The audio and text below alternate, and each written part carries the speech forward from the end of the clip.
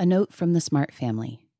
The statute of limitations in this case has expired on everything except murder. Anyone who comes forward with information will not be charged with any crime.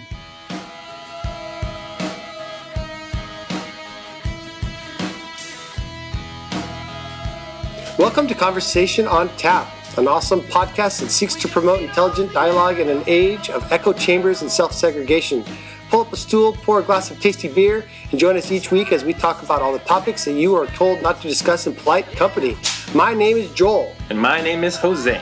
And this week we are going to be interviewing Chris Lambert from the Your Own Backyard podcast, where he is using this platform to kind of investigate and search for the missing Cal Poly student, Kristen Smart. How long has it been since she passed? Do you know? It's been 23 years. Wow. Yeah. That is such a cool thing he's doing, and we hope him the best. And his work over the last, I'd say almost a year now, at least publicly, he has gotten so many people to be interested in this topic, because I think it was big at the time and it kind of went away. Yeah. And he's kind of rekindling the interest in this missing persons story. So we'll wait to tell everybody who she is, because her story is fascinating and sad. Yeah.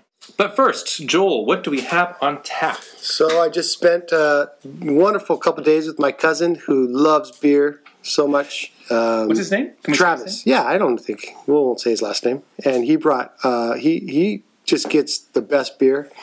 So what is this stuff that we're drinking right here? Oh, Devil's Gulch, hazy IPA, super good, super flavorful, very fruity, as a good IPA should be.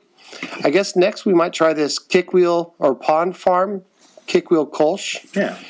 And then maybe after that, some SoCal Kooks, DDH West Coast IPA. And then Frostbite IPA from Alvarado Street Brewery. And I think that's the one he said was right there in Monterey. We didn't get a chance to visit it, but he said that the Monterey area is full of great beer makers. So it'd be super fun to visit there and try them all. Let's go, Joel. Yeah. Cheers. Cheers. Yeah. This stuff is good. Oh, so good. I see your true colors, and that's why I love you. So don't be afraid to let them show your true colors. And now for the segment of our show that we call Fred Talks. In this segment of our show, Joel and I will each share one thing that we are passionate about for about 2 minutes, though we tend to be chatterboxes. This week, I think we'll try to contain ourselves here. This week, I'm going to discuss crime, specifically crime in Vatican City, which has the highest crime rate in the world. Well, now let's talk about statistics for a second. It's probably because it's got the super low population. It's the smallest country in the world, if you want to call it a country. Yep, technically it's a country. Jose, do you know who protects the Vatican? That's the Swiss. Wow, I can never get you. Okay, good. That's an aside. Okay. So basically, yes, you are absolutely correct. So Vatican City, which is a nation state, technically, has a population of about 500 people. So most of the crimes are, pickpocketings, petty theft. And non-citizen crimes, right? And yes, it's done by visitors, and Vatican City has about 20 million visitors a year. I know. I was going to ask. I mean, so divide that by 365 to get an average. That's a huge amount. That's non-citizen every day. Their crime rate is about 133%. Yes. Which is more than their population. Yes, I totally can see it. So that just shows you how statistics totally lead us astray. Exactly. So anyway, that's just a really quick Fred talk there. Vatican City has the highest I'm just going to blab on. I always do this. But Krista and my family and I, we were the victims of crime in Vatican City. Were you really? Yes, we were. It was a very minor crime, but we were standing in this atrociously long line waiting to get into St. Peter's. It's St. Peter's, right? Mm-hmm. And they spoke an Eastern European language. I didn't know if it was Russian or Ukrainian or whatever. Just after being in line for like a long time, just got right in front of us. They just walked right up and got in front of us. And we didn't say anything. And we didn't know what to do. And everybody behind us was like looking around too. Everybody was super polite. And that just is weird. And we were probably at fault for not saying anything, but it could have blown up. And you could see that they were very, I shouldn't say that, but they were acting very belligerently already. Oh, wow. All right, so anyway, that's my crime story in the Vatican. At Disneyland, they would have been jumped. Yes. You're not going to get in front of my ride. Right. Sleeping Beauty would have come out and, beat them half to death with one of the, Seven Dwarfs shovels or something. Now, what do you do when people just get in front of you in line? That's a crazy thing. So rude. All right, well, my Fred Talk, I've been saying I want to do psychological studies, and I'm going to kind of go away from that and just say right now that today in class, we're about to do a utopia. We are in the middle of a utopia project, and so I'm talking about idealism, and I open the project with this question for my class. Is the world getting better or worse? And immediately the whole class erupted with worse. And I said, well, how would you measure this, And they said, well, like, people are getting poorer. People are not as healthy. And I just told them, no, in all those cases, you are wrong. And I think that I made my class so much wiser today, all my classes, because they were such pessimists. The world is getting better, people, for the most part. Like, global warming is not getting better, and they brought that up. But, for instance, the world is healthier than it's ever been. I mean, go back a couple hundred years, man. You were likely to die at a fairly young age. 40, 50? Yeah.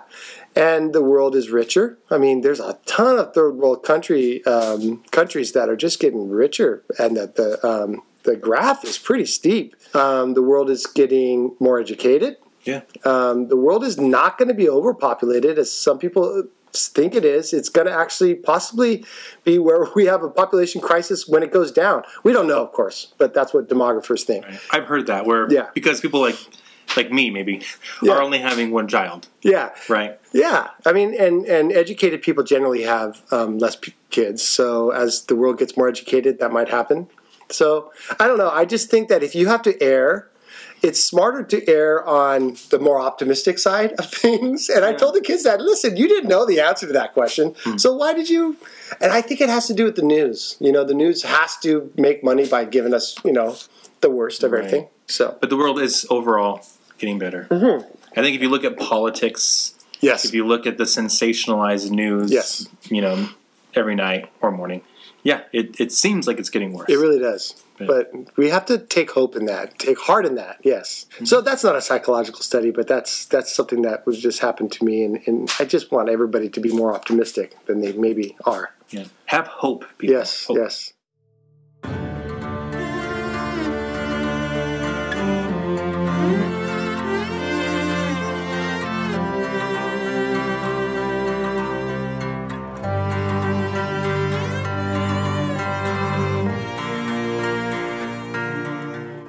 So we're joined today with Chris Lambert, who is the host of the Your Own Backyard podcast.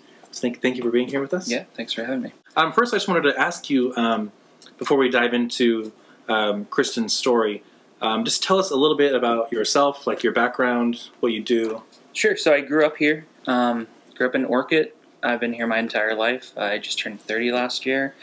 I've been doing music most of my life. I was a singer-songwriter, and then I worked in a recording studio for about 10 years, up until last year when I started working on this. So I put out a whole bunch of albums. Like, every year I put out a new album. Last year I put out my 11th album on May 11th, I think, and the next day read this article about Kristen Smart and got super sucked into it. It was like, I've heard about this my entire life. Like, if you've grown up in this area, you know her name from the news and you know about the billboard, but I didn't know any details of it.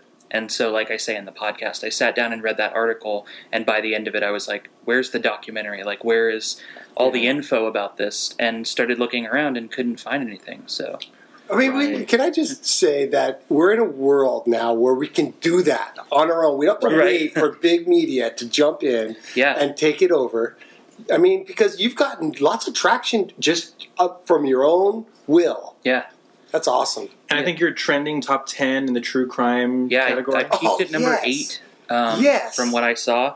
And then even overall, at one point, I was like number 50 in all genres, and I was like over Oprah's podcast, and it was crazy. I did not expect... Wow. I was hoping locally people will pay attention and maybe it will do decently well, and then pretty soon it was like, okay, now people from other states are reaching out. My mom my mom will message me all the time, like, did you see somebody from Thailand left you a review? Oh, No, and I'm trying not to think about it because it's really nerve-wracking. But No, but it's cool. But I Yeah. think your point, though, is even though you're telling a story that's attracting people's attention around the world, like Thailand and other states, we here in this community, we're the ones, if we come together and we fill in those gaps of knowledge, information, we can ultimately solve this. Right. Yeah.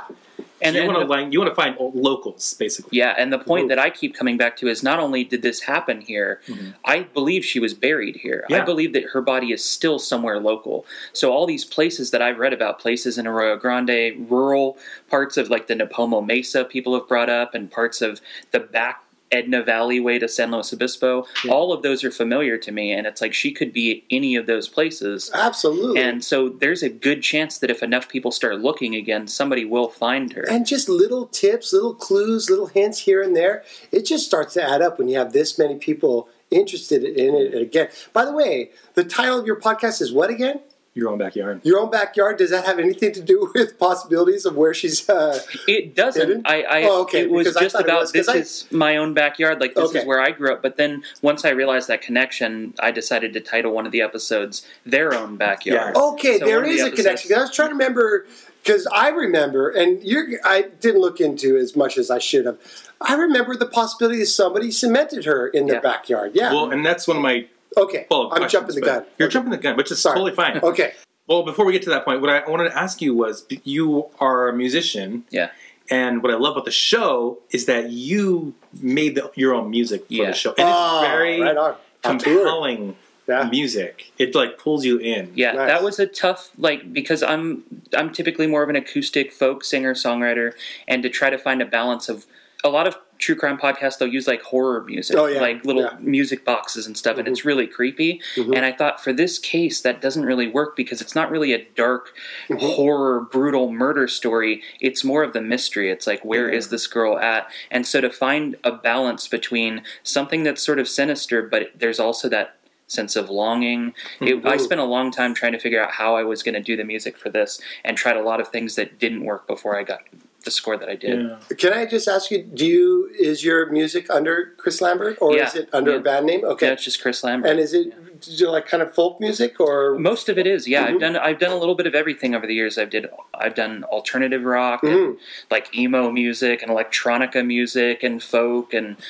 all kinds of stuff. So usually each year I work on an album for the entire year, and that's my project. So this is the first time around that the project became something completely different, which ended up being Right. a documentary series. But what I love though is Okay. I can totally tell that you are someone who's interested in music because of, with the podcast platform, you are creating audio. Yeah. So it's almost, there's a rhythm or sound quality that's like a song, or it's like music. Yeah, and I tried to structure, like, I think of each episode like its own album. Like, you have an intro, you have like different parts that come in, different segments, and I even split it up into different scenes where it's like, this is almost like its own song, and the way that it goes into the next song is the same way that I would do with an album. That's super cool. Nice.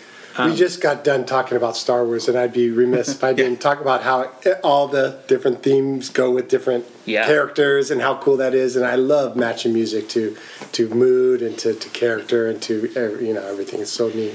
One of the things I really loved about your podcast was that, I don't know if you know about Hunter S. Thompson or not, Very little. but he had this gonzo style of journalism Yeah. where he was a participant in the story. And I think that's what you were doing. Maybe not intentionally. Like, you set out just to tell her story, and of course, you are maybe inevitably part of it. Yeah, that was actually something that was recommended to me by a close writer friend of mine. And I had sat down with her and said, I want to take on this project, but I have no idea what I'm doing. Can I just kind of get your eyes on this, and you let me know if this is crazy? And I read her the whole story as I had it laid out, and she said, I think you need to inject a little more of yourself into it, especially from the beginning, because people are going to go, who is this person, and why is he talking about this? Is this an investigator? Is it a family member? And instead it's just a guy. And she's like, but if you hit that point that it's like, I'm a guy who grew up here hearing about this, and now I'm going to look into it myself, I think people will connect to you better. And so I dipped a little bit into that. I thought I did just a tiny bit, but some of the very few bad reviews I've gotten have been like, this guy just talks about himself. Oh. So like that was one thing that I was like, I tried to tell be you. very subtle about that, but it is think important in the way that I'm telling the story. To me, it's important that this is a local telling this story, and the reason that it's coming from me is because our community was greatly impacted by this tragedy, and the fact that she's still missing, it's getting forgotten by each generation. I asked a lot of people, I'm 31, and so I asked a lot of people younger than me, do you know who Kristen Smart is? And almost nobody I asked knew, and the people who did were like, was she the girl that was abducted in Utah? Like, no, that's Elizabeth Smart. And so like and the people who did know details couldn't quite remember. It's like, didn't they find her bones already? Didn't they? So and that was a different case in this area that I can't remember the name of that one, but you would know. Yeah, and then at one point there was a time where they were looking for her, and they found remains, but they weren't sure if they were human or animal, and they never followed up on it. So some people took that and just thought, well, it's solved, it's over. And so that was another reason for going into this, is not only to retell her story and make sure she's not forgotten, but let's clear up all of this misinformation, because there's a lot that's rumored to have happened that did not, and a lot that was rumored to, like, people think something hasn't happened. It's like, no, they did that in 2001 or something, to go through it chronologically and try to clear everything up. No, I think she was so wise to tell you that, because, I mean, as an English teacher, we're both English teachers here. Oh, wow. So we are told to tell our kids, keep the I out of your essay. And when the kids insert a little of that, it just makes it so much more stylish. And I don't like stuff that doesn't inject the personal. So good. My girlfriend also has a magazine that she started just the same way that I did with this. It's like, let's just see if I can make my own magazine. And so I've been writing for it for years. She's put out 15 issues. What's it called? And it's called Coyote and Oak. And it's big in like the San Luis Obispo area. They carry it at all the shops there and stuff. And so every once in a while she'll ask me to write a story. She'll have a subject and say, can you interview them? And the style that she and I both love to read is when you read a good Rolling Stone piece that's like 10 pages long, and you get like, so it's raining outside, I'm supposed to meet this guy, he hasn't shown up. Then they go to a bar together, and it's all about the author and the subject getting to know each other. And so over the years, each time I write a new article for her, it's like, here's me meeting this guy, and here's the story of what it was like to hang out with this band or whoever I'm writing about. That's very Gonzo. That's very Chris Thompson. So that's sort of where that style developed. Nice. Rolling Stones, Of course. So I know to do this podcast, you quit your job. Yeah. How did that process work out? Like quitting your job, doing the research. How did you pay rent? Like I'm just curious about how all that worked out for you. Yeah, so I started researching this last May, like I said, and I spent from May to May full year just doing research and kind of playing with the idea of, am I actually going to do this or not? And I had warned my girlfriend many times along the way. She and I lived together, and it's like, I think I want to do this, but I don't know how I'm going to pay the rent while I'm taking a break to do it. But I also think if I keep working, I'm not going to be able to do this the way it could be done. And she was very encouraging, like, quit your job, I'll take care of the rent for a while, like we can do this. And so luckily I was able to work up until I needed to quit and then use the money that I had saved to keep helping out. But then at a certain point it's like, now you're on your own. I can't help anymore. And then luckily once I started putting this out, there's such a huge supportive community online. There's a Facebook group, and one of the people started a GoFundMe to just compensate for all of the time that I spent working on this. And now I'm kind of back to where I started, where it's like, didn't miss any rent payments, everything's covered just by donations. Beautiful. Tell us what the name of the GoFundMe is so that we can make sure that we can keep that going. I'm really not sure what it's called. You are so humble. If you search GoFundMe and then your own backyard or Chris Lambert, like it's on there. We can Google everything now. Or you can actually go onto the, I think it's Find Kristen Smart Facebook page. I think it's Dennis Mann. Dennis Mann is the one. Who is actually someone who appears in the podcast. Yeah.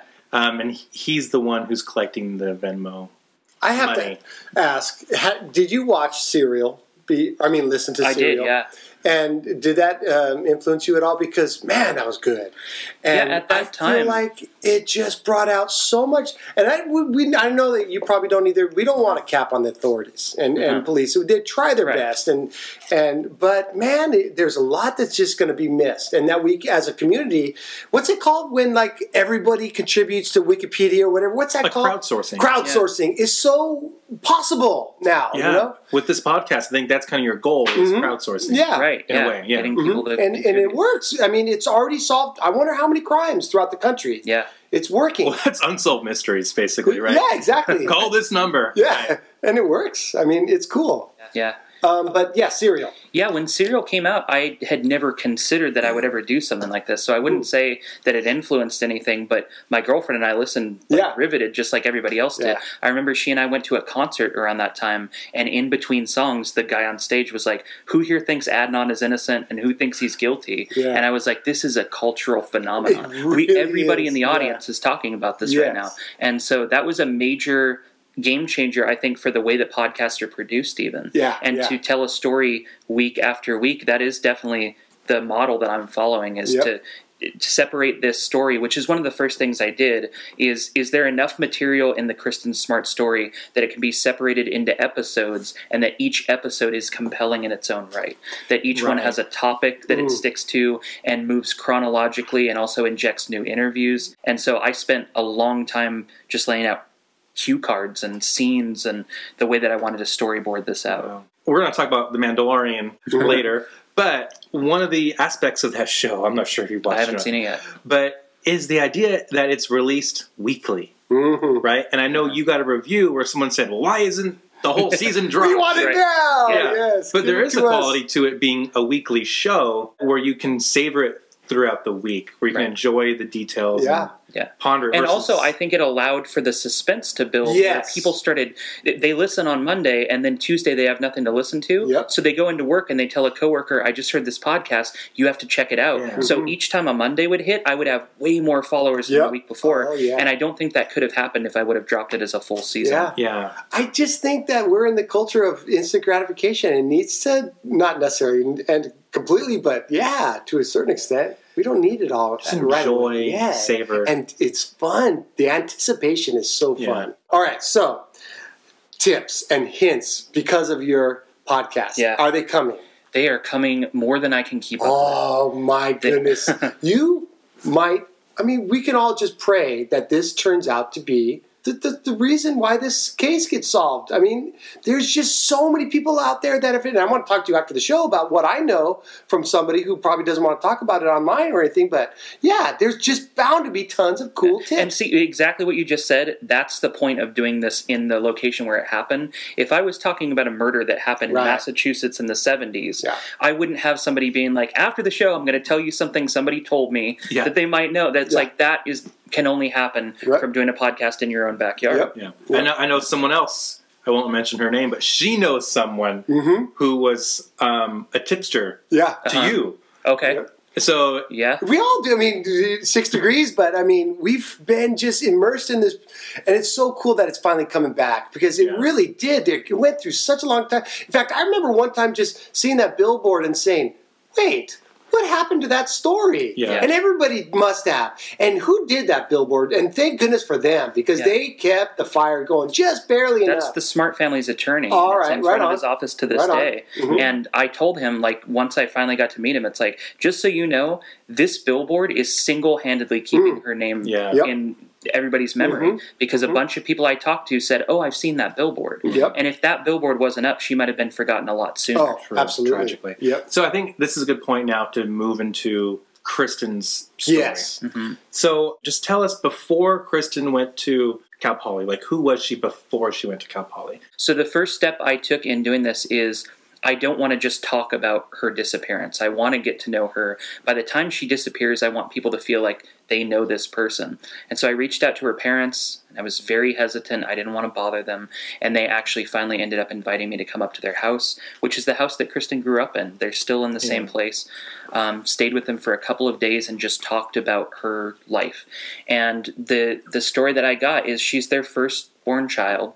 She's very confident and like just wanted to go headstrong and do things in the world from the time she was a toddler. She's like walking early. She did everything on her own and really had an idea of what she wanted to be. As she grew up, she developed an interest in architecture and traveling. Her parents to this day actually travel all the time. They go all kinds of places with their other kids and now with their grandkids. And so Kristen kind of caught the travel bug early. She spent time in Venezuela because she wanted to learn to speak Spanish. So she went down and stayed there in high school. She went to London and stayed with friends there for a while. She went to Hawaii a lot.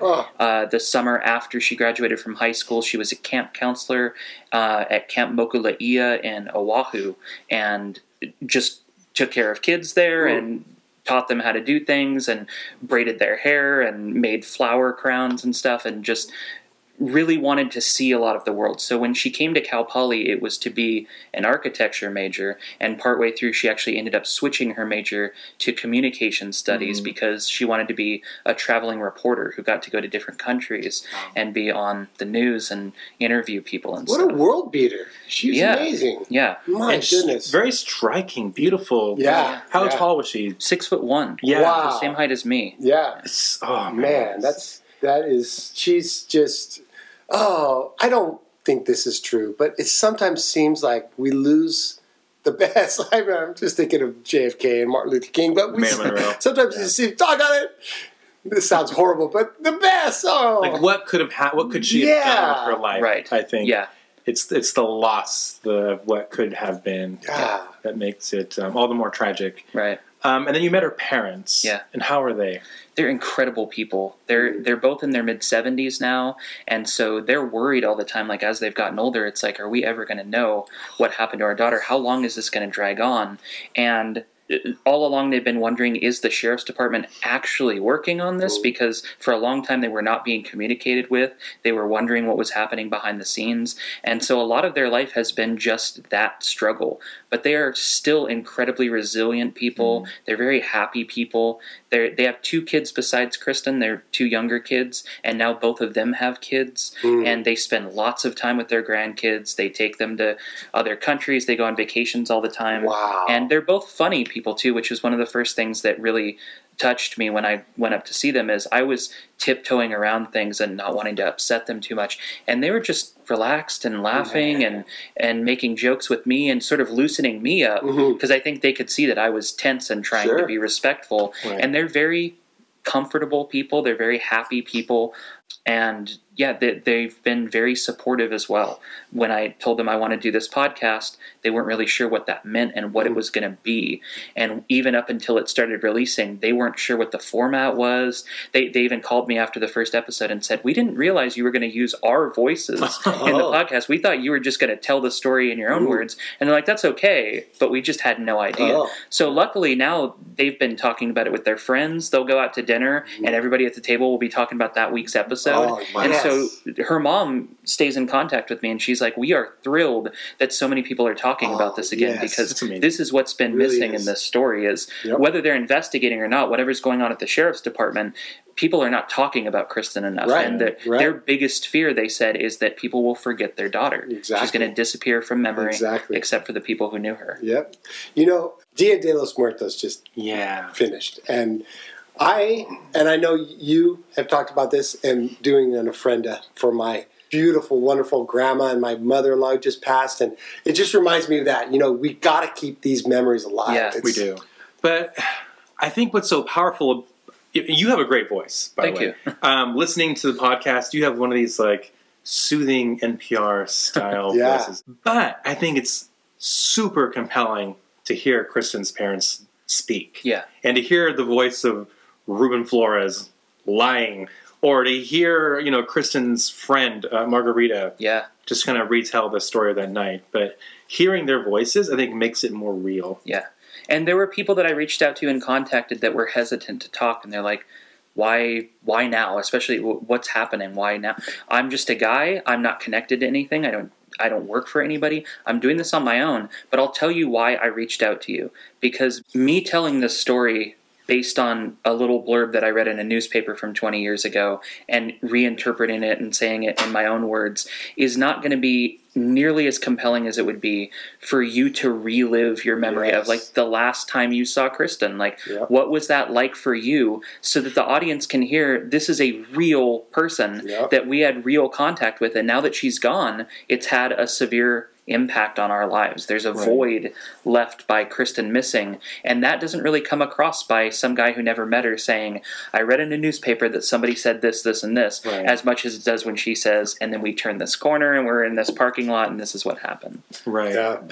Of the clues, hints, leads, have the police taken any of them from you?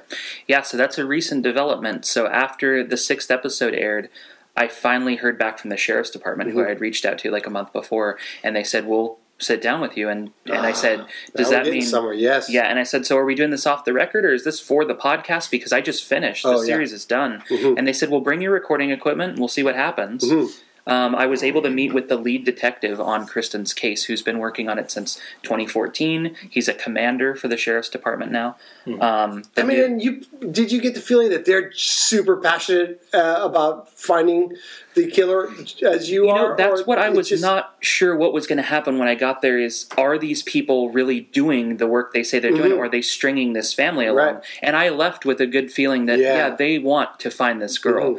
And not only that, but there's a lot of things that the public is very fired up about right now. They're like, why didn't this happen? Why didn't this happen? And they're telling me, look, we can't answer those questions because it will impact our investigation, but we have answers to those questions. There are things that people are beating the door down about that they want to know that we would love to tell. But trust me, it will come out when this is over with. And they did actually, once we did our little interview, they're like, okay, now we want to talk about these leads that people are telling us were in your podcast. This happened and this happened. Tell us where this is. Like, show us where this location is. Set us up with this person. So they have been following up, and I'm getting the impression that some of the things that came in from the podcast have drastically changed the timeline of this. That I don't know what's going to happen, and they can't tell me the details, but they're sort of assuring me, like, we are on this, and things are moving, like things are happening. I think it's important and maybe frustrating for some people who are like on the Facebook Finding Kristen Smart page, but the Smart family is actually supportive of the current sheriff. Yeah, the current sheriff started in 2011, and the first thing he did was sat down with them and said, I want nothing more than to close this case during my tenure. Like, while I'm here, I want to find your daughter. And over the years, he's kept them in the loop. So he's the first sheriff that will call them up at home or even drive up to their house and sit down and say, here's what we're working on, here's what we're trying to get done. And the problem is, you've got the district attorney who's in charge of a criminal conviction if that were to happen. You've got the sheriff's department. You've got the FBI who's been working on this too. And they're all trying to do these parallel investigations. And the way that Mrs. Smart told it to me when I first sat down with her is, it's like they've got a 1,000-piece puzzle, and they're like, here, you get 100, you get 100, you get 100, but you can't look at each other's. And it's driving them crazy because who has what and why won't they share it? And so at this point, it feels like everybody is the most cooperative that they've been. It feels like everybody is getting on the same page. And the fact that the public is talking about this as much as they are, I think is making them, they want to do a good job on this. Can you imagine the old cliche of departments not talking to each other for the reason why things aren't getting done? I mean, I know that cliche is kind of true, but gosh, for something so important, it can't happen. So I want to kind of come back to the night of May, or the morning, I guess, of May 25th, 1996. Kristen Smart, she is an adventurer. She, for whatever reason, just wants to go out. She wants to find a party. She wrangles her friend Margarita, who wants to just stay in her dorm and study for a biology test. And she's like, no, let's go out and party. So she convinces her friend to go out. And at one point that night, Margarita's like, I'm tired, I have to pee, I'm going back. What happens after that? Yeah, so they separate in the parking lot of, it's the Foothill Hacienda Apartments on the corner of California and Foothill. And again, like I said, because I grew up here, when I hear specifics like that, I'm like, I want to drive right to that place. First thing I did was drove to that parking lot and found the dumpster she said they were in front of when they separated. So Margarita goes one way to go back to her dorm building. She gives Kristen her room key because both of their roommates are not there for Memorial Day weekend. So she's like, come back to my room, sleep in my room tonight. Here, you take my key. I can still get back in time that they'll open the door for me, but you're going to be out late. So Kristen took her key and walked the opposite direction. She went up Foothill Boulevard and turned onto Crandall Way, which leads back towards the campus, and she stopped at a house that was occupied by frat guys. It wasn't an official frat house, but it was one of their houses, and they were throwing a birthday party for this guy named Swampy Fell was his frat nickname. Yeah. And they're having it's kind of a small birthday gathering. It was not a frat party. It was There's like 14, 15 people there. Right? Yeah, like at one point like 20 or 30, but sort of back and forth throughout the night. She doesn't know anybody there, at least as far as we can tell. It seems like she just wandered off the street because she heard music playing. She went in, and then the stories kind of differ in there. So a lot of people who were at the party that night have been hesitant to talk. Over the years, they don't want to talk about what happened at that party, which I understand, but at the same time, it makes it really suspicious because then you wonder, did something happen at that party that they know they could be held liable for this many years later? Or is it just, I don't want to get tied up in this. I'm 42 now and I have kids and I've started my own life and I don't want to relive this college thing. But whatever the case, I reached out to a bunch of them. A few of them did talk to me. And different people saw different things. So some people said they never saw Kristen drinking the entire night. Other people said, oh yeah, she was chugging vodka. Somebody would say, oh, I never saw her holding a cup. And so we're really not sure what happened, except that she ended up very, very intoxicated by the end of the night. So the question is, was she roofied? This is like right around the time of the date rape drug blowing up. I think the first article about that was written in February of 1996. Oh, wow. This happened just a few months later. So was there drugs at the party? Was something slipped into her drink? I have no idea. Well, she was a minor, right? Yeah, she shouldn't have been drinking, but everybody at the party was drinking. Right. And it's a college party. Yeah. Right. And so whether she drank too much or whether somebody slipped something into her drink, I don't know. But at the end of the party, when they're all clearing out to go home, somebody finds her passed out on the lawn next door to the house and helps her up and says, you need to get back to your dorm, and she can't stand up on her own. She's so drunk. And so this guy, Tim, picks her up and says, we need to help her back to her dorm. She can't get there on her own. He and a girl named Cheryl start walking her back, and they're kind of helping her walk. And this other guy shows up, Paul Flores, and he's like, I'll help you guys. And he puts his arm around Kristen, and he starts doing the bulk of carrying Kristen, essentially. They get to an intersection, and Tim turns left because his truck is parked off campus, and they don't need his help anymore. There's 2 other people now. So he goes to his truck, apparently. Cheryl, Paul Flores, and Kristen Smart turn right and start to head towards the dorm buildings. And when they get to a crosswalk, Cheryl's like, do you have her from here? Because my dorm is down this way. Are you going to get her back safely? And he's like, yeah, how about a kiss? And tries to kiss Cheryl. She refuses, and he's like, come on, just give me a hug or kiss on the cheek. So he's being flirty and a little aggressive. He's clearly drunk. She's not interested, but she ends up leaving him alone with Kristen. According to his story, they walk up to the dorm buildings, and then he turns and lets her walk the rest of the way on her own, even though they all said she can't walk on her own. She's too drunk to stand. But that's the story he tells police. We don't know what actually happened, but what we do know is a month later, when they finally brought in cadaver dogs, they brought in 4 separate cadaver dogs, and every one of them alerted to Paul Flores' dorm room, and then alerted to the corner of his mattress, the handset of his telephone, and the wastebasket of his room. And there's, I think, 600 rooms per dorm building. They walked the dogs through every building, and his was the only room that they actually alerted. The only one. And Paul's father, Ruben, was like, well, he had this tri-tip sandwich. Yeah, that's what he tried to say to somebody later. He had a tri-tip sandwich in the room, and that's what they were smelling. So I interviewed people who handle cadaver dogs for a living, and what I was told is they don't alert on the smell of meat. They alert on the scent of human decomposition, which is a specific set of chemicals that is released at the moment of death, like seconds later. And they are trained so that even if they find, there was one handler that told me, my dog found this dead cow in a field, and he walked right over it because he's looking for the chemicals that he gets rewarded for finding. This is how these dogs are raised, and they're smarter than that. They don't alert on he said the closest that they would come is alerting maybe on the scent of menstrual blood, and beyond that, nothing is close enough to the scent of human decomposition. It's crazy. And so it just comes down to, that's not enough. Right. What that tells us is somebody died in his room, or he was in contact with a dead body and brought the scent back to his room. That's as much as we know. Right. We don't know whose scent it was. There's not enough DNA left behind, or maybe there is, but because it's gone on so long, it seems like they were never able to get enough to actually convict him. What did he say he did in those days after that? She disappeared. Yeah, he said he woke up the next morning. He had a regular day at school. I think he said that Saturday night he said he went to the movies with a friend. The Sunday his dad came and picked him up and drove him down to their house in Arroyo Grande, which is 15 minutes south, and then spent the day at home with his dad. Monday he went to play basketball with some friends, and a cop actually came to his dad's house looking for Paul because he had a DUI months before. And so the cop, he has a warrant for Paul's arrest, and it's not at all connected to this missing girl because they don't even know there's a missing girl yet.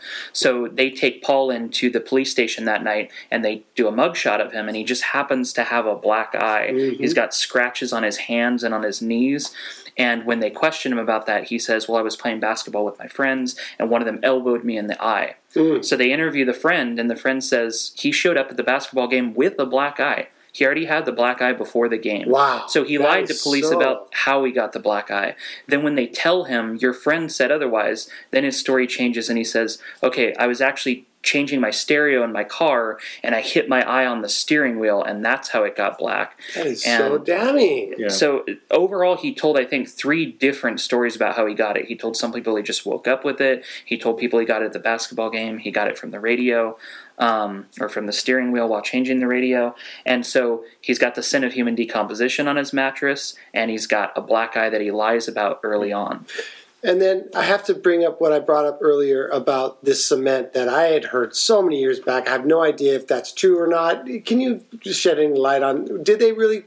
Let's start with the Lassiters, because they were the renters. Mm-hmm. So the wife, what's her name? Mary. Mm-hmm. She finds an earring, right?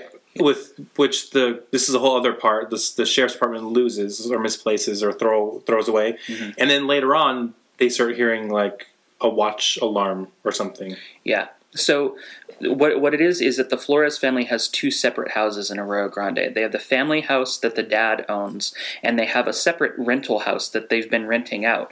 But the parents had recently separated just before Kristen went missing, and the mom was living full-time in her own rental house. So a few months after Kristen disappeared, they put it back on the market, and they found a family to rent it. It was the Lassiter family. So I interviewed Mary Lassiter, and when she moved in, the backyard is entirely concrete from wall to wall. It's a solid concrete backyard. But before she had moved in, they were doing work in the backyard, and they had cut out huge chunks of concrete and filled it in with soil to make these planter boxes. Oh, because I've always wanted to know if that was a tale or not, and it's so good to hear. Yeah, the rumor, actually, I think, the misconception is that some people say, well, they were pouring concrete at the backyard at the same time. It's like they weren't pouring it. Right. There was already concrete. They were cutting it out and filling it in with soil. And Mary Lassiter told me the whole time we lived there, we couldn't get flowers to grow in it because at the bottom of the soil, there was more concrete. There was like 2 layers of concrete. And also, like you mentioned, as they were living there, she's washing her car in the driveway one day, and she finds this little woman's earring. It's silver, and she says it has turquoise on it, and it's got a little dark smudge of red on the back. It looks almost like dried blood in a fingerprint form. And so she puts it in a Ziploc baggie and saves it. And months later, when they start being bothered, do you know anything? Are you related to this Flores family? And she's like, we don't know anything. We're just renting this house from them. So her husband actually pulls out the earring and says, if this is important, you guys can take this. We just found this in our driveway. So a detective takes it back. Months later, that family is deposed, and they're sitting down for a deposition with the Smart family's lawyer, and she brings up this earring. Like, we turned over that earring, and all of them look at each other like, what earring are you talking about? Because the sheriff never talked about an earring. What a shame. So they asked the sheriff's department. Could they not have done a DNA sample on that smudge? I believe they could have, So the Smart family asked to see the earring, and the sheriff's department is like, well, we need to do this first so you can come later. And they kept putting them off over and over again. So a full month passes before they drive all the way down from Stockton to San Luis Obispo. And they're like, we're not leaving until we see the earring. And that's when the sheriff tells them, we actually misplaced the earring. We can't find it. We don't know where it is. But it wasn't important because we gave it a visual inspection and we were able to determine that it wasn't Kristen's, which really upsets her parents because it's like, well, you should have asked us if it was Kristen's or at least let us look at it. And not only that, why didn't you tell us as soon as you recovered that earring? We found something that might be important. Right. So they never got to look at that earring. They have no idea what it looked like. But Mary Lassiter says that on the billboard, this necklace that Kristen's wearing, it's got a little silver pendant with a turquoise stone in the middle. And she says it's an exact match. The billboard. Earrings. Right. The earrings, and apparently they were Kristen's favorite pair of earrings. Possibly. Her mom has never been able to confirm because she's never seen them. So what I did was I was going to ask Mary Lassiter, can you just draw me a picture of what you remember it looking like? And she goes, well, actually, I knew you were coming over, so I went to the jewelry store and I bought a pair that looks exactly like what I found. And it's exactly like what's on the billboard. It's a little silver pendant with a turquoise stone in the middle. Wow. What a shame. And it makes me wonder, as a conspiracist in me, that if they had any connection to anybody in the police force to get into the... Pretty common. Of course, yeah. Because people are having these conspiracy theories. Yeah. And then, okay, one of the things I thought was totally striking and heartbreaking was Kristen's mother, Denise, saying that Kristen was getting up early and going to work at 5 as a lifeguard. Yeah. And then fast forward to Mary Lassiter saying, 4:20 a.m. in the morning, this watch alarm is going off at a particular spot in the backyard. And they would go out there and look. Yeah. And they're like, it must have been a college kid because 4:20, that must be like a drug thing.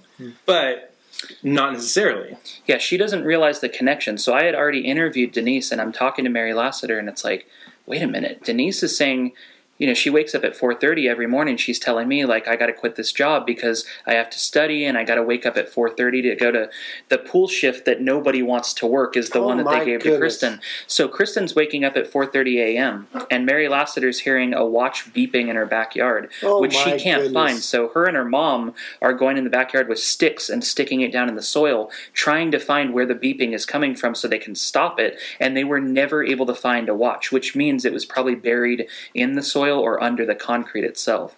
Yeah. That is just a puzzle piece that fits a little too closely. Yeah.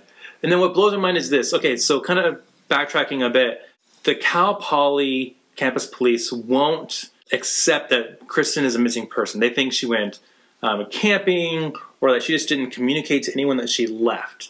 And so it's like a full week, right, before they start investigating this as a missing person. Yeah, they started early on. They tracked back that she had been to this party and they started asking questions. And what they started locking into is, well, was she flirting? Was she being promiscuous? And so what they're thinking is she might have hooked up with a guy at the party. Maybe this she is ran pre away with Me him. Too, of course. Yeah. Right.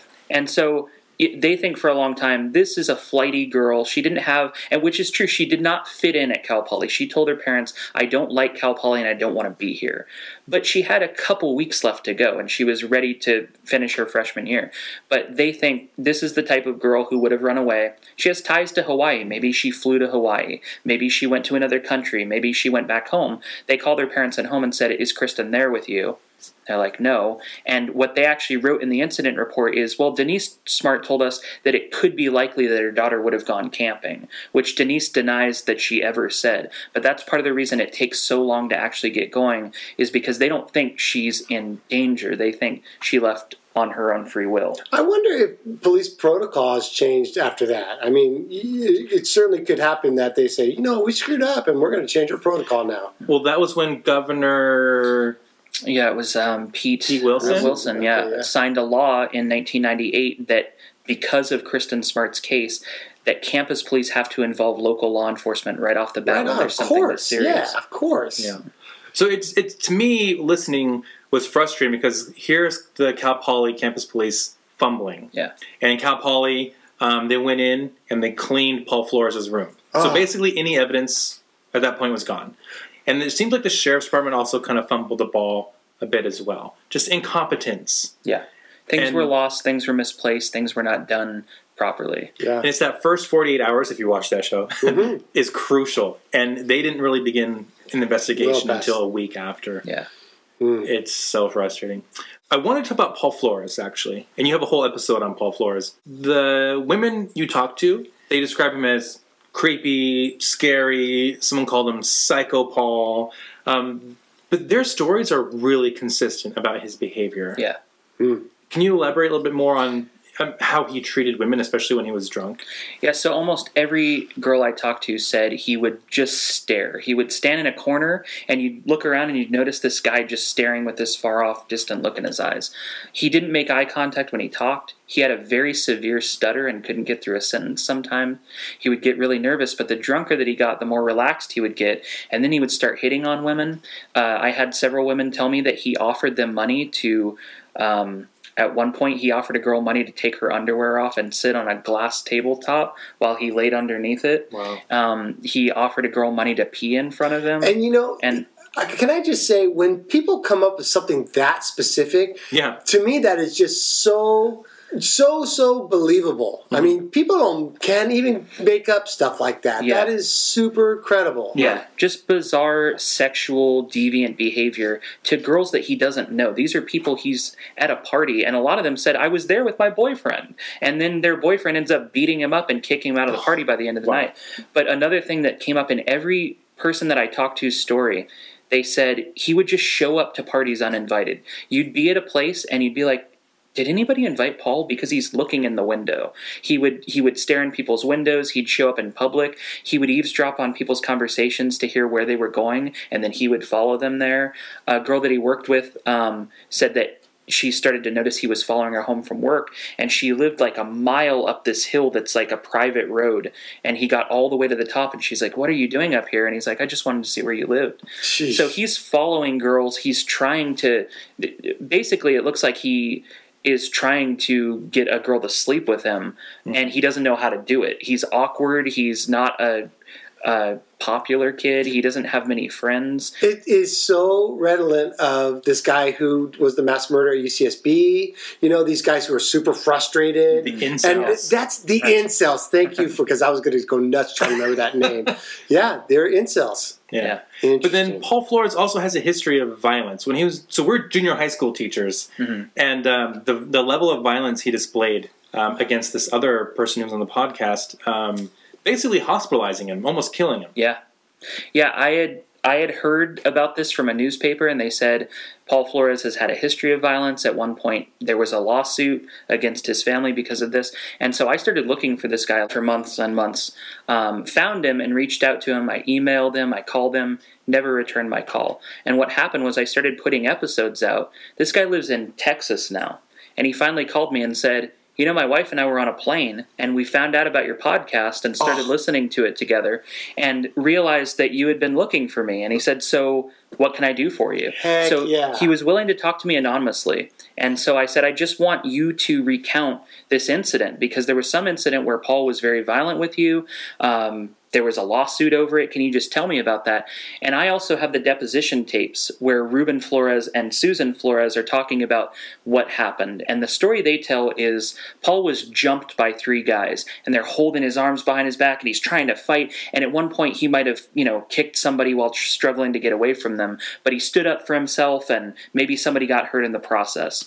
The story that this guy tells is that he was kind of a smaller kid. He wore glasses. He got picked on a lot. Paul was picking on him one day, and he kind of stood up for himself and said, leave me alone. Paul starts fighting with him. They start wrestling. They go to the ground together, and he's trying to get Paul off of him, and he throws his foot up and gets Paul in the nose. So Paul stands up, jumps off the ground with both feet wearing shoes, and stomps on this guy's head with his full weight. He loses consciousness. At one point, he loses his vision for a couple hours. He can't put a sentence together. They take him to the office. He can't remember his parents' names or phone numbers. They're finally able to get a hold of his dad, and his dad comes to get him. They rush him to his doctor, and his doctor is like, we have to take him to the emergency room right now. They leave the doctor's office to go to the emergency room. He can't talk anymore. He's going in and out of consciousness. He started having seizures, and overall, he ended up spending a few weeks in the hospital. At which point they thought he might not make it. There was a little bit of time where he's asking my dad, am I going to die? And his dad's like, I don't know. And ended up recovering. Paul was suspended for 3 days from school, and so he was back in school while this kid was still in the hospital, and they ended up having like a $5,000 settlement over this, and it's the same year that they end up moving. This is in Torrance, where they were living at the time. They end up moving from Torrance up to Arroyo Grande that same year. So I think that's a related incident. I think they were trying to get away from what was going on down there. I think they knew their kid was causing trouble. They wanted to get away and brought him up here. It's a pattern of the Floreses to protect Paul. Right. Even when he's dangerous. Right. And you hear that in the deposition of Ruben Flores. He and Susan, we don't hear Susan's deposition, but he and Susan both basically lied about what happened to protect Paul in their deposition. Yeah, which I think ties into what happened with Kristen the same way. I think there's a lot of revisionist history that goes on with this family where they know what their son is capable of and what he's done in the past, but they refuse to admit it. So with Kristen, they, in their depositions, refuse to even call her to call it a death. They're like, she just disappeared. She just ran away. And at one point in Susan's deposition, she pulls out this picture of Kristen, she's blonde, but she had dyed her hair dark not long before she went missing. And she's like, this is what they don't want you to know. They don't want you to know that this is the girl that really ran away. And they've never even gone on the news and asked their daughter to come home. Like, they're acting like this is the Smart family's fault. And like they've twisted things to make their daughter look like the good person in this, which is, I think, their way of dealing with this tragedy, like what actually happened. Yeah. 180 degrees opposite of truth. But then in this deposition of Ruben Flores, he ends up mentioning something really interesting that you, I think, wanted to pursue more. You kind of wanted to lean in more, which was the trucks. Yeah. He's really coy and kind of misleading, really, about the two trucks. Can you elaborate more on the two trucks? Yeah, so he owns a 1985 Nissan truck, like an older model truck that he's had for years.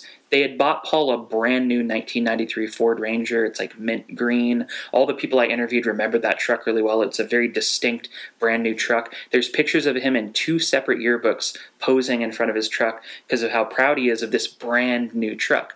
Well, he gets the DUI and his license is suspended. He gets his second DUI and he can't drive anymore, so they impound the truck. According to Ruben's deposition, nobody had access to that truck at the time that Kristen went missing because it was being held in impound. But then later on in the exact same tape, he tells a story where, Paul gets this black eye that weekend from working on that truck, and it's in his garage. So the truck is in impound, but it's also in his garage at the same time. Then you've got the Ranger, the Nissan is Ruben's truck. They ask him, did Paul ever have access to that truck? And he says, no, that was my truck.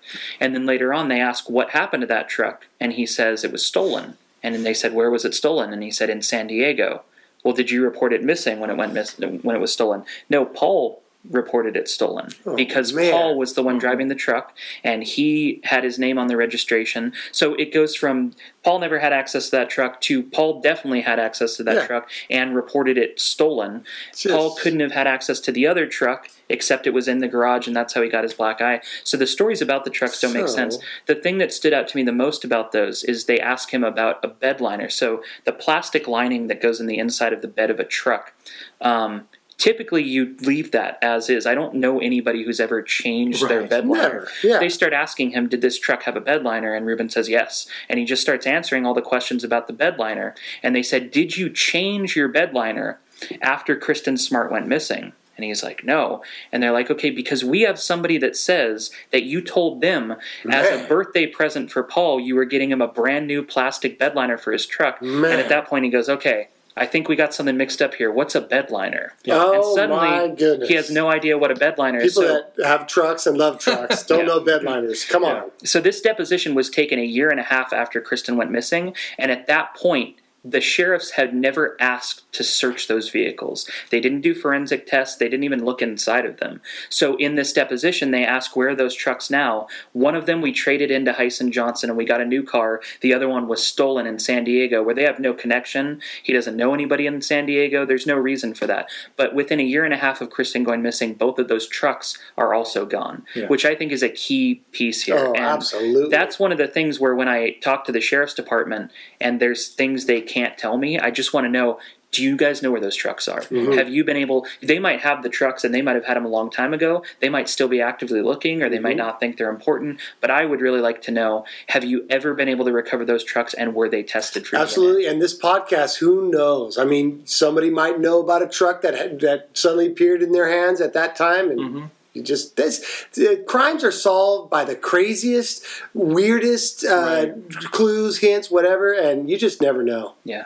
But then there was a witness who says that he saw 2 trucks driving out on, was it Woznia? Yeah. Wasn't Yep. So Wozna is like a way rural part of Arroyo Grande where they had no business being. And there's at least one person who says that he saw Ruben Flores and Paul Flores in 2 separate trucks around the time Kristen went missing, heading out to Wozna, which is one of those, like I said, these rural locations that are all around the Central Coast. Those are the places that I'm really interested in developing a connection to this family. Did they have any reason to be in those places? And if they were in those places, have they been searched now? Is that where they're looking, or have they ever looked in those places? Yep. Because another thing I asked the sheriff's detective when I interviewed him is, there's part of me that wonders if you guys know exactly where Kristen is and you just can't say it. Right. And they can't tell you that, obviously. Right. But I'm wondering all along, because I know they want to convict somebody. I know they want to find out who's responsible, and they want to punish them for this.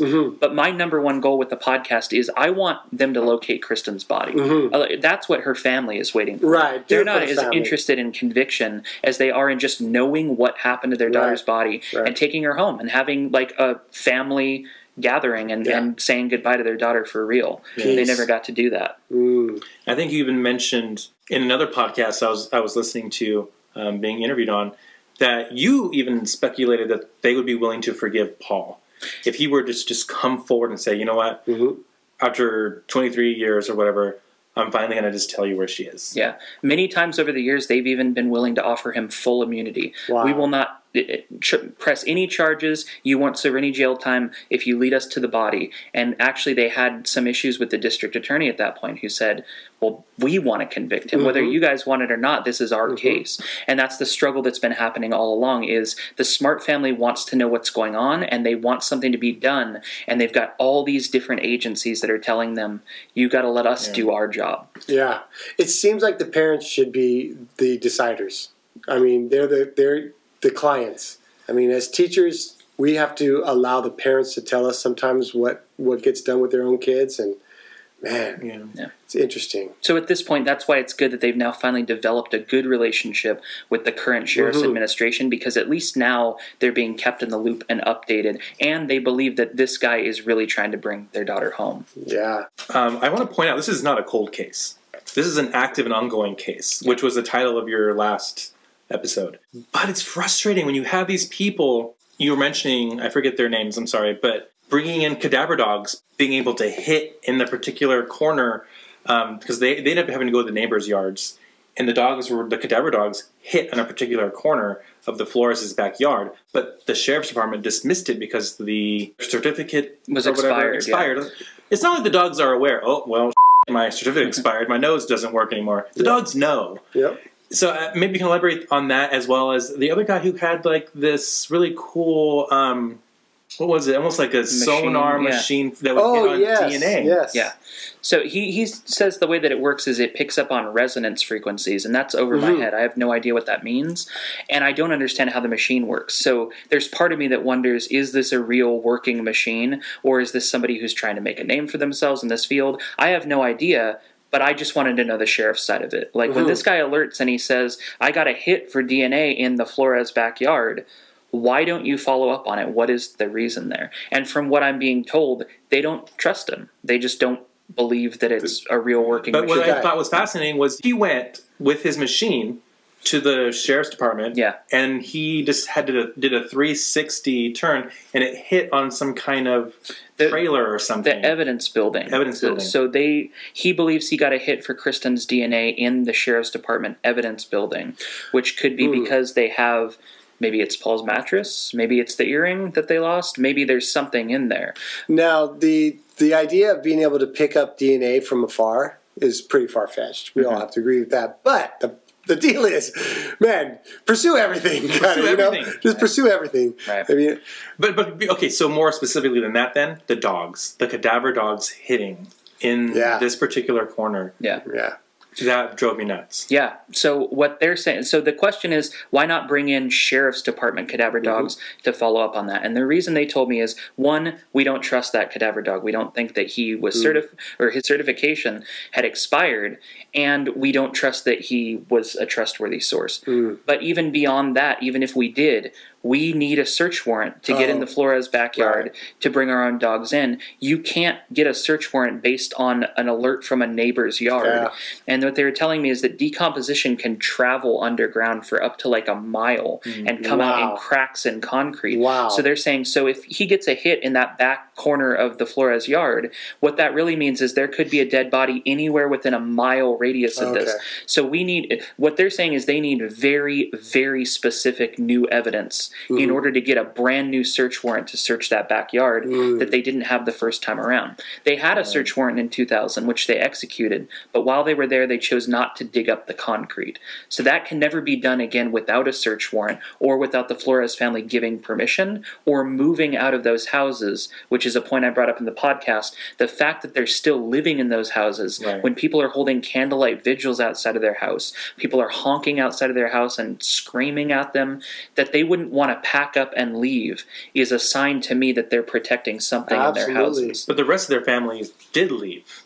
Paul moved to San Pedro. Yeah. Their other children also left. Yeah. And it's just the two of them. Just the two of them. Man. And all of their family lives in the South Bay, so they've got family in Torrance, Redondo Beach. Nobody is anywhere near here except them, and they're divorced. So their ex-husband and ex-wife living a mile away from each other. I drive by every once in a while when I'm passing Rio Grande, drive by the houses, and every once in a while I see one of them at the other's house. So they're staying in contact. They're around each other all the time, and I think it's this that's brought them together. And did you wave to Ruben Flores? Is that what you said in the podcast? You drove by and saw him outside? Yeah, I didn't wave. No, I looked at him. Yes. You think he knew who you were? I don't think he knew who I was. I think he knew why I was there. Okay. He saw a car slowing down. He lives at the top of a cul-de-sac up a hill, and there's no other house. There's two houses around him. Mm-hmm. So when somebody drives up that road, he has a long time to run out. And what he does is he stands in his driveway and just stares people down. And you can even go to Google Maps, and if you look at the street view and go by his house, he's staring down the Google car the same way. So I drove up there, and I thought I would be able to just make a circle. And once I got to the top, I was like, I got to make a U-turn. And in that time, he came walking out, and we just looked at each other. We made like extended eye contact, and I was like, he knows that I'm up here for his house. He has no idea who I am, but he knows that's why I'm here. And it's very uncomfortable. And so that's something that I've avoided since then. His house is kind of out of the way, but the mom's house is right on the main thoroughfare of when you leave the village.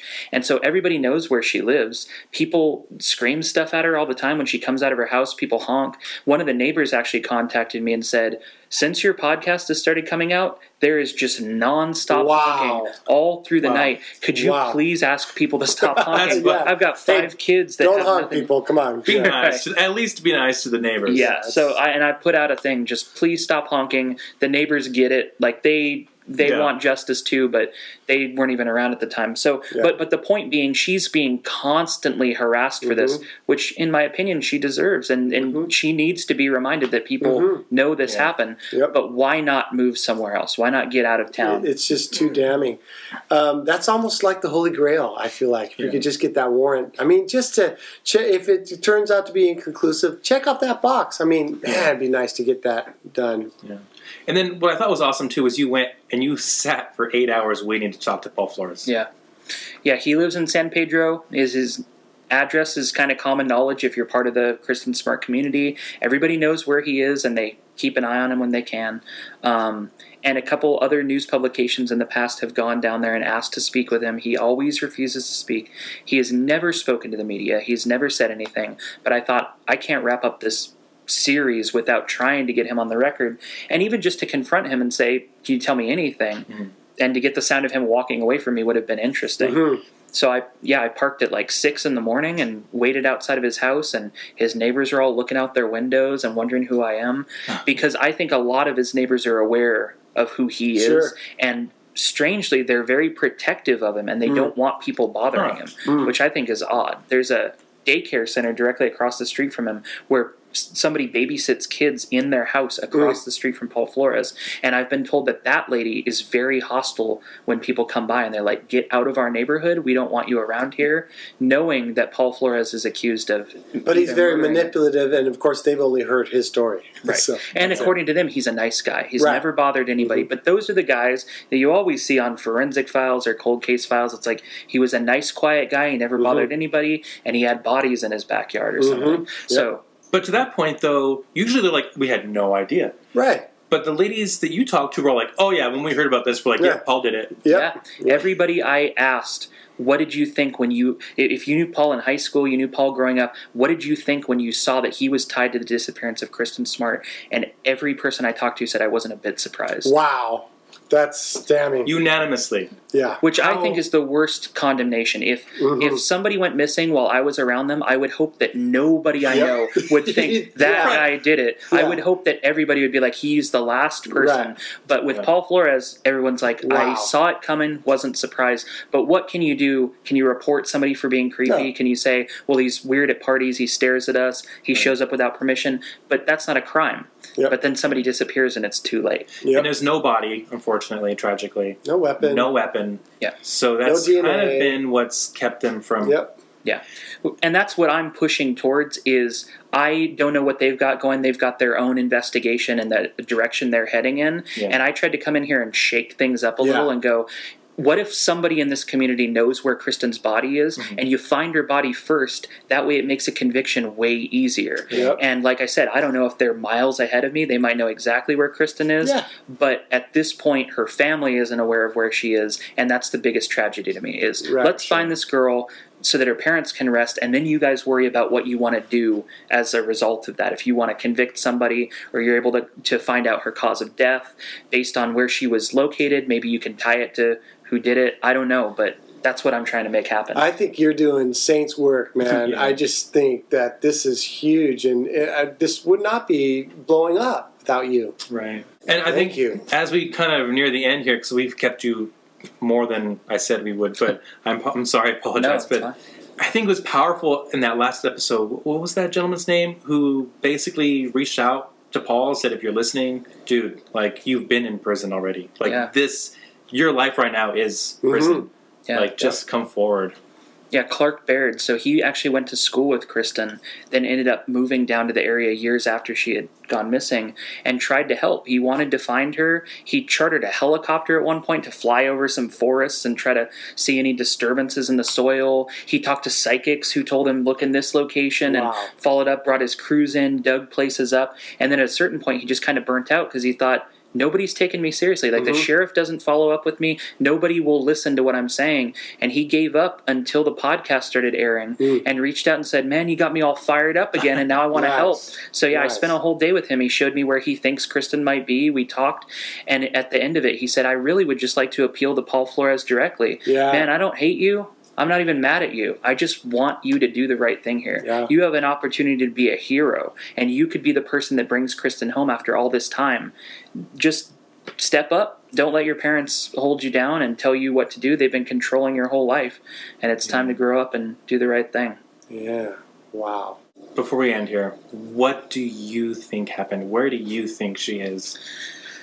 I have some ideas that are to me, so compelling right now that I'm almost afraid to say because I'm feeling pretty good about Where things are some going. things that I've heard. But what I think happened is that I think she lost her life that night. I don't think she was taken off campus alive. I think she died on campus, maybe in Paul's dorm room or maybe somewhere else, and he went back to his dorm room. I think he called his dad because I think his dad was his lifeline, and I think his dad drove up in the middle of the night and helped to get rid of the body. I think those trucks were an important part of it. I think she was moved in those trucks. I think at least for a period of time she was kept in that backyard with the concrete. I don't know if she was ever buried under it or in the planter boxes, but at the very least I think her watch was there. I think that could have been her earring. So she could have been there for a period of time. There's also a trash can that I mentioned briefly. When the family moved in, the Floreses said, don't touch that trash can, leave it alone. And then they came and moved moved it, and when cadaver dogs finally came to that backyard, that's the exact spot they started to show interest in. I think something had to do with that corner of the yard, but I think she was more than likely put in a place that family was comfortable and they felt like they could keep an eye on her, which is the nightmare for her family, is that for 23 years this family has had an eye on their daughter's location, and they don't know where she is. Do you think it might be like an avocado grove? You know, there's all kinds of tips that I got that to me sound really, really interesting. And the question I had was this followed up on? Mm-hmm. And there's a lot of things that it doesn't look like were followed up on over the years. And I'm really hoping that this sheriff's administration is trying to correct that. I hope they're doing. That'd be great. I hope they're following up, and especially on some of the things that came in because of the podcast and tips that I've gotten that they've been interested in. I hope they're following up on them, and I hope that it won't be too long until we get some kind of update with that. Yeah. Okay, and is there anything that your audience can do that you can think of? I mean, besides just keeping our ears open, our eyes open, and just give tips, even if you think they're super far-fetched. Yes. I mean, I sat down with Denise Smart and I said, let's make a list, because I'm getting so many emails a day and people are going, what can we do to help? Yeah. And I don't know what to tell them. Yeah, it's like, do you want to have a protest outside of the sheriff's department? I don't know if that's the direction you want to move in with this. And the candlelight vigil luckily it was very peaceful and productive, but at a certain point we got to stop bothering the family because it's not going to help anything. Sure. So what can we do that's productive? And she said, number one, I want everybody to listen to the podcast. Yes. Share the podcast with everybody you can, because there are people coming out of the woodworks to say, hey, I heard that you were looking for me, and that are contacting me from other states and coming forward with information. If you know something, share it with somebody. If it's me, I'd love to hear your story. If you want to go directly to the sheriff's department, you can find their number. The billboard has the sheriff's department number, the attorney's number, Crime Stoppers has a number you can call. Any tiny little piece of information, I can't emphasize enough. You don't know what the rest of the puzzle looks like. And the piece that you've got might seem insignificant, but it might click into place and just spell out this whole message that we couldn't see before. Anything that you've got, come forward with it. Share tips with me. Send me emails if you want to. Spread the word, There's a Kristen Smart scholarship that you can donate to, kristensmart.org. Right. They have a scholarship in her name, and they do it every year. They give out scholarships to college students who are like Kristen, who have ambition and want to do things with their lives. Keep talking about Kristen. Most importantly to them is their daughter's memory isn't forgotten, and hold on tight. Wait and see what's going to happen. If there are community events, try to go to them if you can. Try to organize things yourself.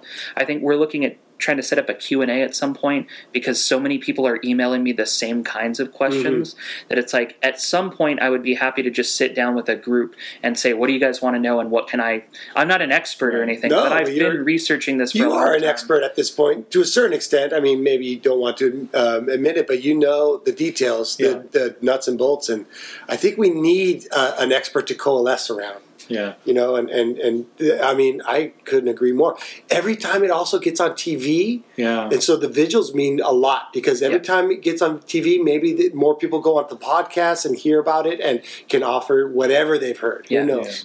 I think locally is going to be the key to this, because a lot of people are like, maybe we should get Dr. Phil involved. Maybe we should go in this direction. And it's like, maybe. But I really do think the answer is going to come from this community. It's going to be somebody who lives here now, or somebody who lived here at the time, who's now somewhere else, who hears about it and goes, oh, I've been holding on to this thing and I didn't think it was important until now. I just can't imagine that nobody knows except the person who took her life. There's got to be more people who know, who have heard something over the years, and hopefully we can put all those stories together and spell something out.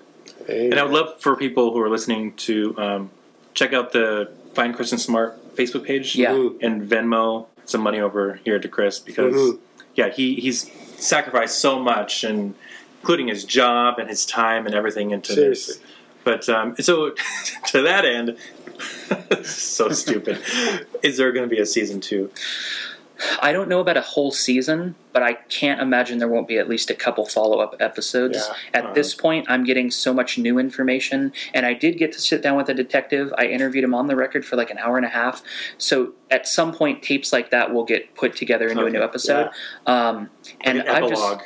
and I'm so hopeful at this point that I keep hoping I'm going to wake up to a big press conference. They're going to say we got Kristen, and then from that point, it's like, well, now let me follow up on this and do a whole new season about now that Kristen's been found. Here's what happens. Yes. I really hope that's the next step. So beautiful. That's awesome. Yeah. Well, thank you so much. so much. Yeah, You are happy to Not do just it. coming on, but for doing this. Yes. Man. This needs to be done. And I thought that it would just die, and now it's caught fire again. So thank goodness. And I've been telling people too, like just like I said, I got a kernel of this idea. It's like, am I the right person to do this? I have no background.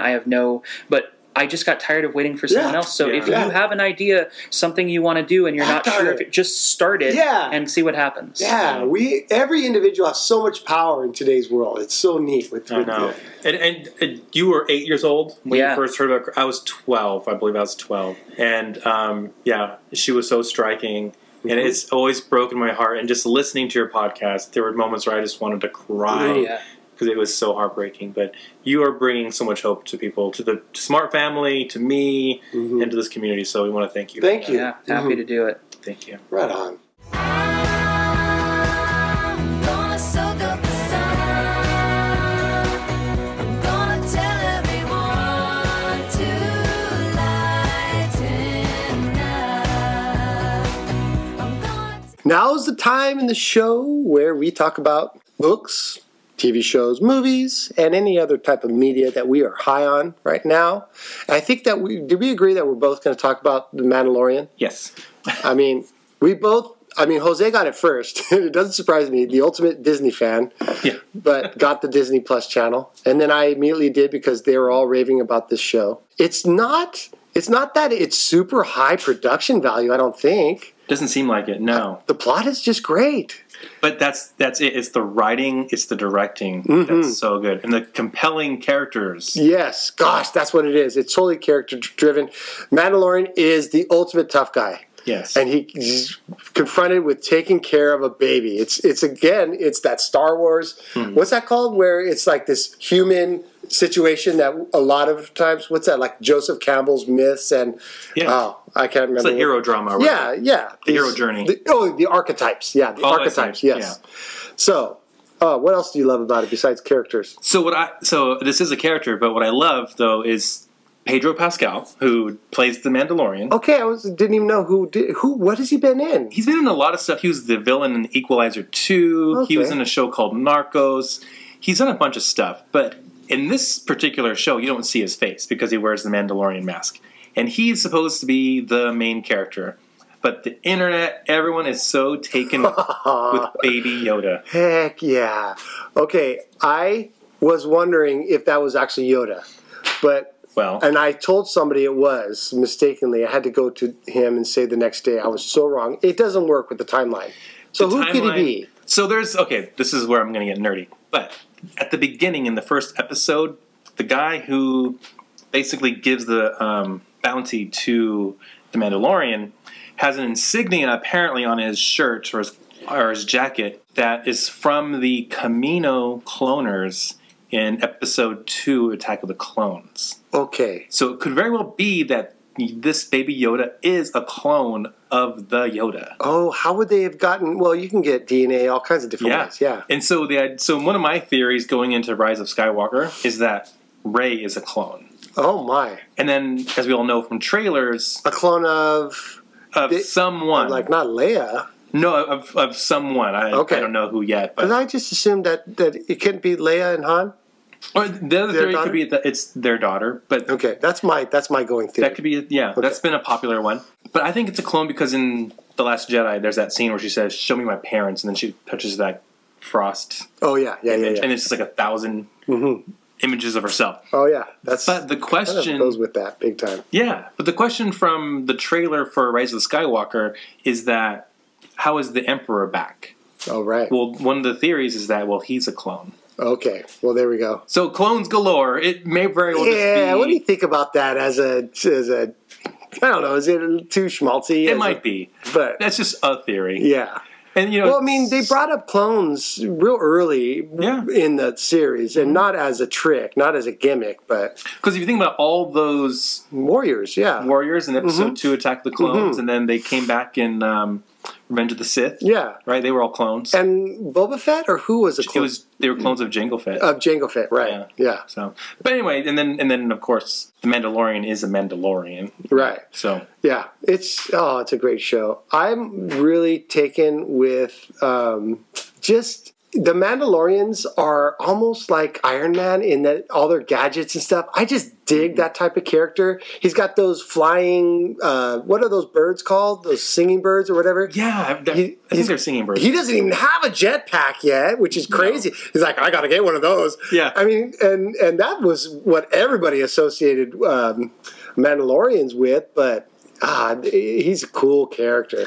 He is, and he's cool as a cucumber. And, yes! And we see in episode 4 potential for him to fall in love, and he stays the course. You know, this is the way, as he says. Yes, it's a cult. Speaking of cults, pretty much. You know, it's like a cult of warriors. Madness, yeah. So it's such a good show. And it's Jon Favreau. I hope it goes on forever because it's such a great thing to look forward to every Friday. It's just, Friday. But okay, so that's another thing. I want to mention 2 more things. I'm sorry, I'm kind of rambling. No, because I love the nerdiness of so you read the books. Come on. Well, okay, so first of all, I love that this is a weekly show. Because normally, like with Jack Ryan, The Crown, I binge. I'll watch the whole thing, then it's over. It forces you to... you have to savor every episode. Yes, you really do. Watch it twice. I've watched one of them twice. I watched the first one like 3 or 4 times. So, you pour over, you appreciate, you savor all the episodes versus just binging them all. Yeah, I agree. And I wonder if Amazon is like second-guessing their tradition of putting them all together. Because I did too with Jack Ryan, the most recent one. I don't think it was nearly as good as the first one. No, but I binged it anyway. Yeah, I did too. And I couldn't stop it. It was still good enough. I mean, it's interesting, all the different streaming services, how they do it. Netflix, by the way, also. I shouldn't just say Amazon. Netflix puts them all out pretty much for all together. And it's interesting to compare the strategies. Yeah, I think the weekly one is a good one. Yep. And the other thing I wanted to point out really quickly here was that the 3rd episode of The Mandalorian was directed by a woman named Deborah Chow. I'm not familiar with things she's done in the past, but I do know she's the one who's going to be the writer, the producer, director, whatever, what have you, of the Obi-Wan series coming out on Disney+. Oh, now... Ewan McGregor. Okay, I just want to hear what is coming down the pipeline, because this makes me so happy. So there's an Obi-Wan series coming. Starring Ewan McGregor. And we get to look forward to all these different Star Wars series now. We do. Now, there are probably people who are pissed about this. And I just think those people, I was going to use a cuss word, are just sticks in the mud. They are. This is amazing. So there's a trilogy coming of movies, but there's going to be TV shows. Okay, what are the movies again? You've told me. There's another trilogy that Rian Johnson is going to be putting together. He's the one who did The Last Jedi. But no one knows what they're about. Okay. But the Obi-Wan series will take place after episode 3. So he apparently will go to Tatooine and somehow be looking after Luke Skywalker growing up. He's my favorite character. Oh, he's amazing. I mean, he barely beats Yoda, but he's my favorite character. And my favorite movie was the first Star Wars and New Hope. And I just think that what's the name of that old character, that old actor who played him?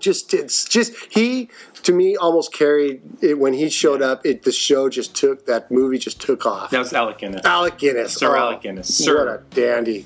He's a great, great actor. So anyway, Mandalorian, check it out. It's on Disney+. Cheers to Mandalorian. And looking forward to stuff in life. Right.